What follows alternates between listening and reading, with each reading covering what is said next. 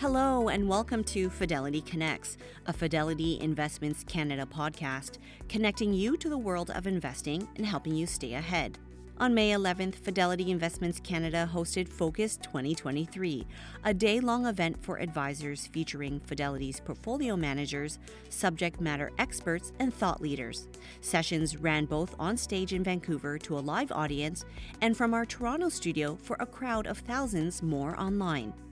On today's podcast, we're bringing you portfolio manager Don Newman's session from the event, who sat down with host Pat Bolland. Don manages two dividend-focused funds, the Dividend Fund and Dividend Plus Fund. He discusses how dividend equities have worked well during a volatile market environment and generally how dividends fit overall in an investor's portfolio. In the past, Don has focused on inflation protection and companies with pricing power. This year, his focus is on earnings rather than the total enterprise due to market conditions. He says earnings have held up well so far, and that can be attributed to companies raising prices, seeing stable demand, and improving labor availability. He adds the current strategy right now is to focus on maintaining a portion of the portfolio with predictable earnings and buying stocks at a reasonable price. Don and Pat also field questions from the live audience, and please note you will hear references to a few slides that were on display in the room. For more podcasts from Fidelity Canada's Focus 2023 event, please subscribe as more podcasts will be released in the coming days. Or for full video replays of the event available soon, advisors should reach out to their Fidelity rep. And investors should head to fidelity.ca/theupside and sign up for the Upside newsletter. The views and opinions expressed on this podcast are those of the participants and do not necessarily reflect those of Fidelity Investments Canada, ULC, or its affiliates. This podcast is for informational purposes only and should not be construed as investment, tax, or legal advice. It is not an offer to sell or buy or endorsement, recommendation, or sponsorship of any entity or security cited. Read a fund's prospectus before investing. Funds are not guaranteed. Their values change frequently, and past performance may not be repeated. Fees, expenses, and commissions are all associated with fund investments. Well, in volatile times, you need somebody to cool things down. Dividends used to do that. Still the case? Yeah, I think so. I think actually, Dan had a nice sort of segue into it. We've had a period of sort of a decade where, the Fed was trying to get interest, it couldn't get interest rates sort of up, couldn't get inflation up. Effectively, your discount rate on the market, there wasn't really a hurdle rate you had to go over. And I think the world has kind of changed to a point where there actually is a real hurdle rate. And for you as an investment advisor, one of the most important single things you can do is try to preserve the purchasing power of your client's money. And the fact is, we've got some inflation in the system. Now, it's nice it's come down to 5, and we'll let, the CAA team, I think, is Dave and David are up after me. But, we're still at 5%. So that means just to keep the purchasing power of your client's money the same, you have to be getting sort of a 5% return on your money. And so one of the really nice things I think about dividend investing and dividend funds at this point is that you can just say, hey, listen, I've got like a 4% yield. And so just by sitting there and getting the yield that's coming off the stocks, I'm taking care of most of the preservation of purchasing power. And on top of that, I've got growth. So where I'd say for most of the decade between 2010, 2020, you really didn't possibly need that bucket in your portfolio. I think the combination of yield plus growth is now really relevant and very important to what you as an investment advisor do. How would you characterize yourself as a money manager? How do you approach things? So the way people should think of me is really, I class myself as a GARP investor. So think of GARP being standing for growth as a reasonable price. With the slight difference is I'm more of where you think about like Mark is just a pure, you saw him earlier, is a pure growth guy. Growth at a reasonable price, I'm the reasonable price guy. So I like growth, but the reasonable price is probably more important to me. So I'm really trying to do three things. One is over the long term is outperform the market, and I think that's fairly obvious, and we're all trying to do that. What's a little bit different than me is that I tend to do it with a little bit less risk in my portfolios.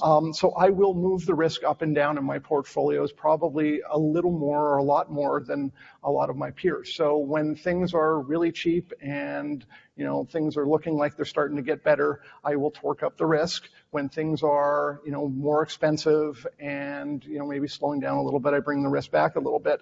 And the third thing I'm doing is just really focusing kind of on the total return on your portfolio. So I like to think of the way I think of your total return is like, what's your dividend yield? How much can the company grow the earnings and then the yield over time? And what multiple you're paying for it. So if I can get like a 4% yield, an 8% growth in earnings or cash flow, and I can hold the multiple the same, that's 12%. And I think over time that'll outperform the market. And then we're doing it sort of the Fidelity way, and we've got I think the best analyst group in the country, turning over more rocks, finding sort of more ideas, and that's been the same for the entire 20 years I've been here. Can you or do you buy stocks that don't have a dividend, for instance? If it's GARP, yeah, no. So that's the one thing I've always said. Listen, my mandate is dividend-paying companies. And I know there's a bunch of people out there probably that has it in your prospectus, well, that you can own a certain amount of non-dividend paying companies. I've always said, listen, this is the mandate. This is what I've told people I'm doing. If there's companies out there that don't pay dividends and they're going ahead and it's causing me to trail a little bit, that's just what it is. This is my mandate. I'm sticking to it. I've told people what I'm doing, and I don't differ from that. Okay. Then what's the difference between your two funds, dividends and dividends plus? Sure. Think they are separate and distinct. So think about Dividend Plus. If you go back about actually 15, 18 years now, probably to the 2005 or something, Dividend Plus used to actually be our income trust portfolio. So think of it more, and I've tried to keep that sort of the same. Think of it more as an infrastructure type fund. So pipelines, utilities, real estate. That sort of genre of sort of investing tends to be a little more stable. The yields are pretty good. Growth may be a little bit less, but you have a little bit less volatility in the earnings in some cases. Dividend fund tends to be a little more of a sort of what people would think of as a broad-based dividend portfolio. So there will be more, like might be more industrials, so there's occasionally more financials, there's more, might be some tech. It's a little more of sort of a diversified portfolio. You and I have talked in the past about your themes, the themes Yep. for this year, for instance. Where do you stand on, you had 3 themes, if I recall correctly? Yeah, so they're a little bit different. If you go back to 2022, the themes I was, really playing with were thinking about like inflation protection, because I thought, listen, inflation's starting to rear its head. You make sure you need companies with, got to have sort of the pricing power, the ability to push through price, because like I say, your costs are you're going to get hit. Interest rates were going up, and that meant the discount rate on the market was going to go up, and that means, to me, that meant the PE in the market needed to come down last year, and that meant just going and trying to find a lot of lower PE companies where if the PE of the market came down, frankly, they weren't going to come down. And some idiosyncratic ideas. I think this year's a little bit different. The PE in the market's come down from like 21, it was down at 16, it's now probably about 18. So it's a little bit on the expensive side, but like not egregious. I'm a little more focused this year on the E as opposed to the PE, so earnings. So far, we've had a case where actually earnings have held in pretty well. And I think the explanation for that is twofold. One, companies took a lot of price at the end of last year, which is good. Demand is actually holding up okay. You see like unemployment's like 3.5 in the US and 5 in Canada. But labor is starting to become a little bit more available. So people are actually being able to hire people, and then supply chains are starting to get a little bit more fixed. So your costs are actually coming down at the same time you took price, and companies are putting out okay numbers. I think it'll probably in the back half of the year, my guess is Dan talked a little bit about the idea of interest rates are now working their way through the system. There is sort of a natural slowdown. The savings rate comes down a little, consumer spending in this, savings probably gets absorbed a little bit, and people have a little bit less. So I think you have sort of a natural slowdown. And what I want to do is this year is sort of focus on the E, have a good portion of my portfolio where we kind of know or have a very good idea of what the earnings are going to be, and I think we're buying them at reasonable prices, so I think I'm insulated there. And the other part is just sort of more idiosyncratic. So I want to be finding companies where, as I think Mark talked about and Dan talked about, this is the most forecast recession that hasn't happened yet. So, but go and find companies that maybe actually are forecasting a recession in their stock price. So the stock price has already come down, and our earnings estimates actually hasn't changed there. So the multiple has come down enough that I'm pretty comfortable saying, hey, it's already priced in some downside.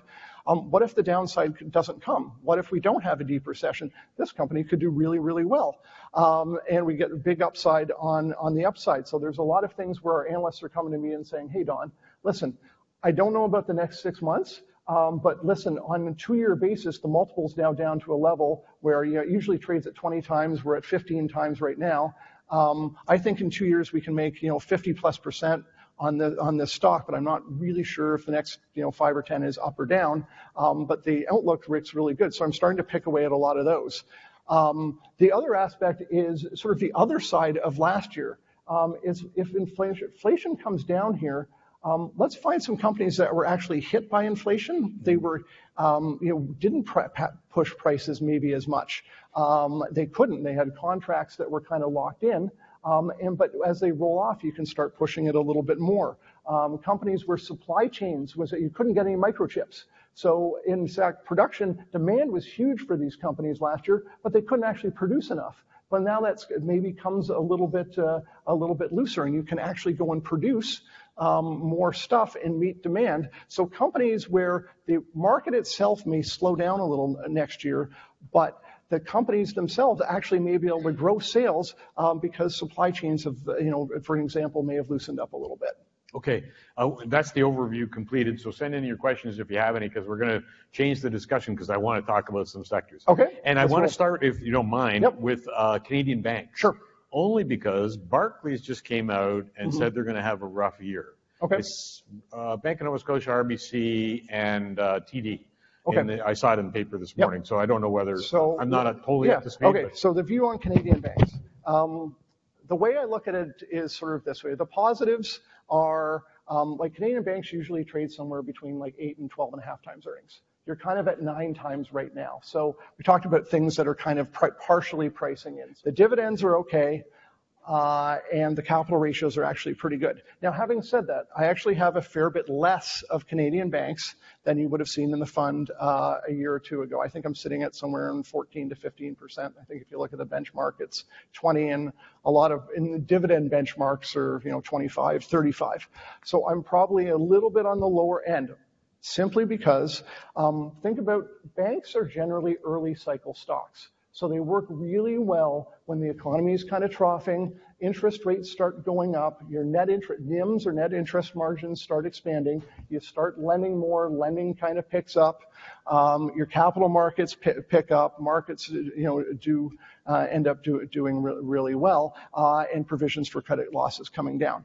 If you look out in sort of the next year or so, some of these pictures are kind of cloudy. You're likely going to see provisions for credit losses, which are close to all-time highs.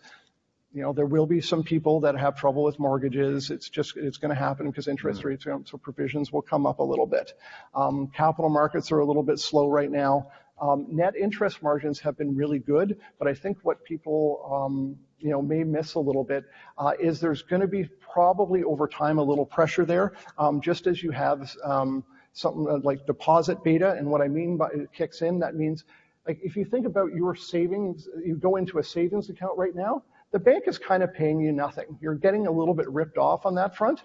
But if they want to keep deposits, and deposits right now are a big deal, especially down in the US, you're going to have to either start paying people a little bit more, or what you have is deposit mix shift. And what I mean by deposit mix shift is you go and say, hey, listen, I have $5,000 sitting in a high yield savings account. It's not getting me very much. You know what? I'd like to switch that over and buy a Fidelity money market account that's giving me north of 4%.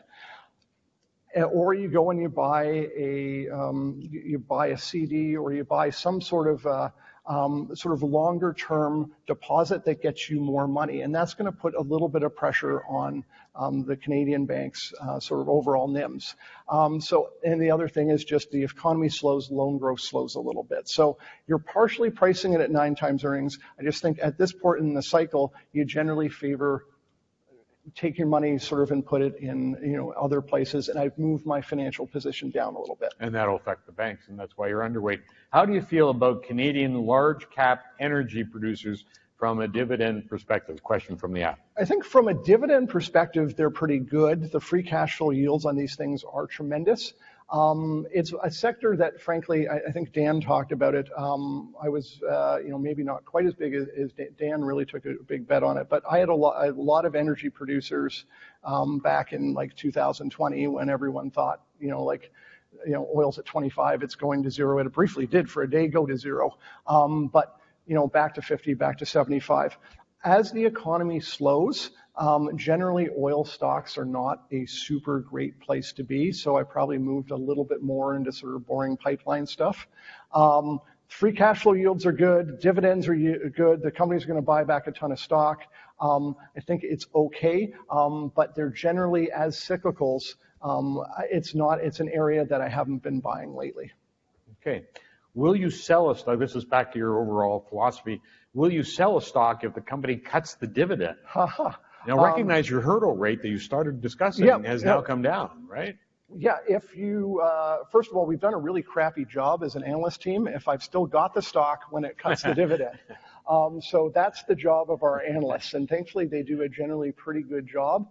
If a dividend's at risk, we should know through the payout ratio, through the financials, and that's why all our analysts are doing income statement, balance sheet, cash flow statements quarterly, and coming by my desk. If I'm sitting on a company that's cutting its dividend, where it's not the case. There are occasional cases where I know the dividend's like too high and the company's already priced things in, and I may go and actually buy it because the dividend's going from 9 to 5 or something like that. If I'm sitting on it while it's cutting its dividend and I've wrote it down, we haven't done a really good job as an analyst team and me as a portfolio manager. So I really try to avoid those situations. If the dividend yield is 0, I don't own it. So if in the rare case if that would happen, then if you don't have a dividend, I don't have it in the fund. We actually haven't seen a lot of cases where dividends had been cut. It's been really rare. It happened for a few of the energy companies during 2000 and 2020, but it's been few and far between, thankfully. Yeah, I should have asked you when we were talking about the banks. What are your thoughts on, because I know we've discussed this before, what are your thoughts on these U.S. regional banks? And we're talking about Silicon Valley and First Republic. Yeah, so Silicon Valley. And whether they affect Canadian banks too. Yeah, so I'd say the impact is somewhat limited on Canada. If you think of Silicon Valley Bank, it's a very different beast. So they were lending to, it's a huge portion of the venture capital sort of startup industry in the U.S. And if that's a wonderful thing if you're in 2019, 2020, 2021, when discount rates are 0, everyone's raising money, the valuations are incredibly high. Then you get to the point where the Fed actually raises rates. And the problem with this is a lot of these companies don't earn any money, and they're not going to earn any money for 10 years. If you raise rates from 0 to 5 and you take your discount rate up, it's like a long duration bond. The value of the company just gets jammed lower. And when you do that, none of these companies can raise capital, because if they do it, they have to do it at a much, much lower valuation. And any of your prior investors get really ticked off and don't want to do it. And so basically the industry was frozen. And so what that changed, Silicon Valley was taking in an enormous amount of money for a few years, and then that flipped on its head. So no money was coming into these startup companies. They were burning cash, and they had to actually draw all their money and deposits out of the bank with no money coming in. That became a problem. The company then decided to sell a $21 billion book at I think it was a $1.8 billion loss. Silvergate, which is a crypto bank, went bust the night they were trying to do an equity raise. It was just a sort of calamity of badly timed events, and on top they hadn't had a chief risk officer for an entire year or something like that. Not particularly applicable to the Canadian banks, other than one of the learnings from this is that deposits can flee very quickly. We've got a lot of technology now that we didn't 10 or 15 years ago, and tens of billions of dollars can come out of a bank really, really fast. The nice thing is, where are they all going? They're going to large cap, very stable banks, and that's what we have in Canada. So the impact of the Silicon Valley Bank and the other banks is actually, there is actually some impact through the economy, because, you know, the lifeblood of the U.S. economy is to a certain extent a lot of small banks that are lending into the communities that no longer have the capital to do that. And that will tend to slow down the economy. It has implications for some commercial real estate stuff where they are big lenders. But the implications for the Canadian banks, really not too much. I think deposits have been sort of relatively sticky, but it will push the deposit beta and the switch into higher yielding savings forward a little bit, which I think will put a little bit of pressure on NIMs. Okay, so I heard an argument recently that this might be an opportunity. The same way Morgan stepped up and bought First Republic, BMO did it many, many years ago when they bought Harris Bank down and got them exposure to the United States, and they went from there, kind of thing. The question becomes capital ratios. How much do you want to put? Now, TD just tried, and they couldn't get one done. So they're kind of in the sidelines for now. The question is, does anyone, if you could do it, and there was someone really on sale, and it fit in your footprint, and your capital ratio wasn't impacted too much? But I think with the regulator in Canada is continuing to push capital ratios higher, and it's been 10, now it's 11, 11 and a half, and are we moving to 12? So I think some of the companies, if you could get a really good deal that was in your footprint that wouldn't impact your capital too much, there's an opportunity there. But I think that certainly a lot of the banks, especially in Canada right now, with the regulator pushing up capital ratios, are very cognizant of that. I think that may prevent sort of aggressive buying down the U.S. right now. Dividend Plus used to have a lot of exposure to REITs. Yep. And what are you doing on REITs these days? Yeah, so I've been having to dance around that for a little bit, because not the question. But certainly there's been basically two things, because it's been a little bit of a minefield for the last year or so.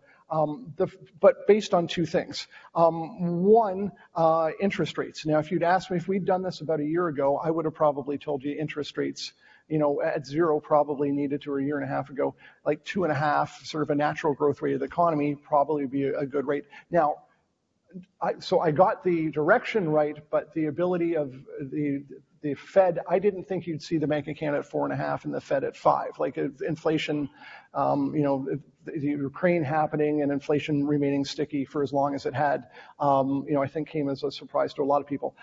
The first order impact on that is it just means you cannot have real estate companies that trade at 3.5 cap rates. And all that means is that's just the discount you're using on valuing real estate companies. Now, it's fine when interest rates are zero because you're getting a spread. But if your cost of debt goes to 5.5 or 6%, you can't buy anything at 3.5%. So the whole sector has had to kind of re-rate out. The second impact has really been the lack of kind of return to work. Right now, you've got one sector in particular, is U.S. and in Canada, and that's the office sector. It's under a lot of pressure right now. You've got, I think, across Canada, it's 17 to 18% vacancy. In U.S., you're talking 15 to 20% vacancy.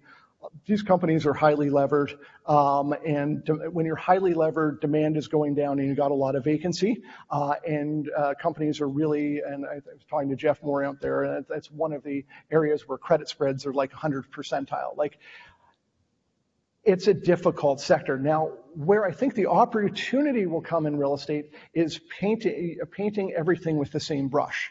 There are sectors in real estate that actually really haven't been impacted that much, but valuations have come down. Like industrial's actually really strong. A lot of these companies have 20% sort of mark to market. So it means rents that they are charging, the market rates are still 20% higher, and they're going to earn more money for years to come just rolling forward those rents.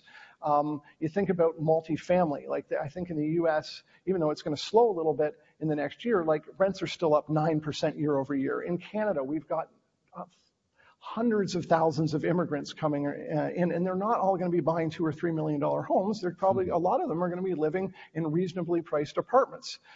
So that sector is kind of going to be supported by immigration. You think about like niche areas like going as like seniors housing. No one wanted to put their parents in a seniors house housing sort of rental during COVID. It just like wasn't the place to be. But now the world is kind of normalized. Maybe that's a place to be. So storage is kind of okay. There's a number of niche sort of like niches in the real estate market where fundamentals are actually fine, but you hear about commercial real estate being bad. It's mainly sort of the office sector, and where I'm sort of excited is like if everything gets painted with the same brush, I can go in and pick away these companies that are actually going to grow at reasonable valuations for the first time in a lot of years. So it's pick and choose. Yep. So good for this question that came from the app. From a positioning perspective, are you starting to be more offensive? So it's probably a little bit different than Mark. And maybe a little bit different than Dan. Yeah. No, I had lunch with both guys, but and I'm kind of like, I'm sort of, maybe in the middle. So I mentioned the idea of trying to find some stability where like I want to know where the earnings is. So you've got the baseline, which is fairly stable, but also companies, you're seeing that where the analysts are coming and saying, well, on a 2-year basis, I think we got 50%, 60% upside in this thing. And they have some cyclicality to them, but I've been buying some industrials, and it's like, okay, well, they're down 30% from their highs. Their multiples are where they usually trough out. We're not in a recession, but the multiples have already already reflected it. So I want to be thinking about some stability, but also what is 2 years from now? What does 25 look like? What can you earn 3 years out? And if you can tell me, listen, I think I can get a 60% return in a 2-3 year basis, that starts to become really attractive. So it's a little more sort of barbelled and nuanced, and it's sort of like idiosyncratic ideas. I want to be going in lightly, not super heavy yet, because there may be a little bit of downside if things slow down, but that just means my upside when things do recover gets really, really good, and I don't want to be sitting on a total defense portfolio if the economy either doesn't go into recession or, in fact, is comes out fairly quickly. These things are going to really rip, and I want to be making money on the other side. Are you restricted to North America, or do you have international? Nope. No, like I've recently been buying some, I can go international. I've recently been buying like some, like a European pharma company we really like that's been discounted. It, had a few patent cliffs this year, so it means this year is not awesome, but next year it starts to grow again. Some European staples, Dan mentioned a little bit cheaper than the defense in North America.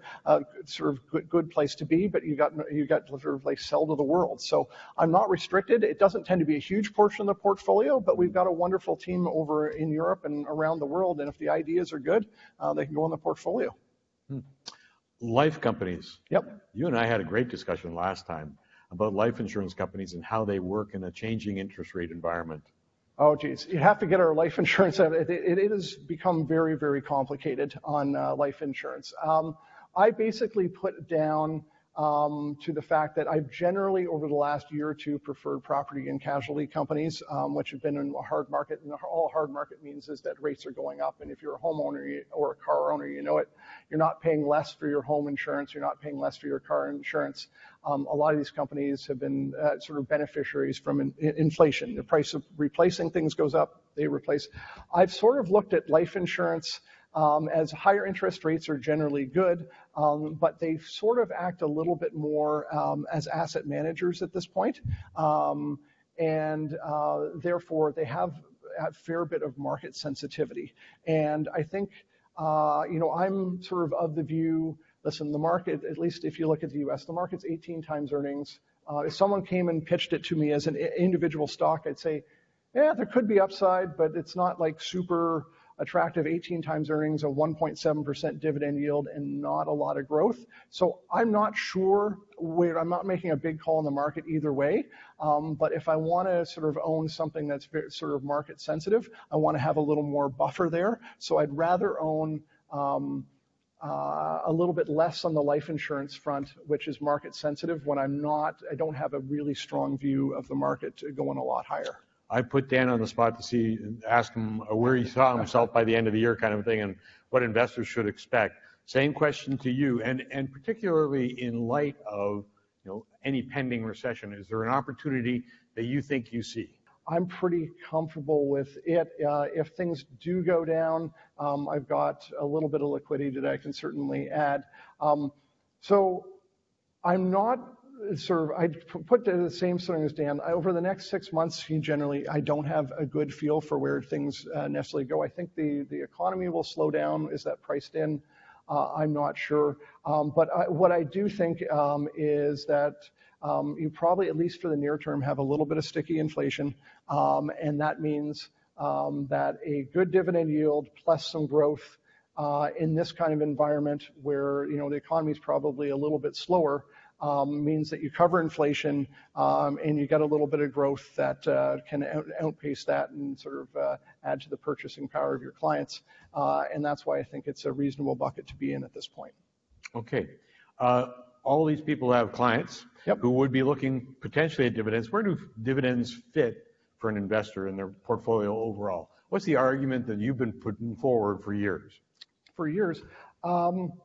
Well, I think it's more important than ever. I think, as I said, the market's a little bit uncertain right now. So I think if you go and have, a combination of, and say you've got Mark, you've got Dan, who's the best value guy in the business, and then you've got a portion of your portfolio that's in really good dividend paying stocks that cover inflation and give you growth. If you can get a 4% yield and you can get, 8-9% sort of growth in earnings, even if it's a little bit less than that, if the economy slows down, that covers inflation. It gives your clients hopefully a pretty good risk-adjusted return. So having that sort of stability, yield that really matters in a world where inflation's still, a little bit on the high side, even if it is falling, is a bucket that I think is now more of a must-have than it probably has been for the last sort of decade or so. You didn't anywhere in there say downside protection. Does it afford you that? Yeah. Or is that an oversell? No, well, I think based on what I do, historically, and you can look at the stats. Generally, the companies tend to have a little more stability to them. They generate a little more cash flow. And the way I run the funds is generally with a little less risk than the overall market. So over time, you get the downside protection with the good yield. And then over time, you tend to do fairly well on the upside as well. Good. Don, thank you so much. Yep. Thanks for listening to the Fidelity Connects podcast. If you haven't done so already, please subscribe to Fidelity Connects on your podcast platform of choice. And if you like what you're hearing, leave a review or a 5-star rating. Fidelity mutual funds and ETFs are available by working with a financial advisor or through an online brokerage account. Visit fidelity.ca/howtobuy for more information. While visiting fidelity.ca, you can also find information on future live webcasts. And don't forget to follow Fidelity Canada on Twitter and LinkedIn. Thanks again. See you next time.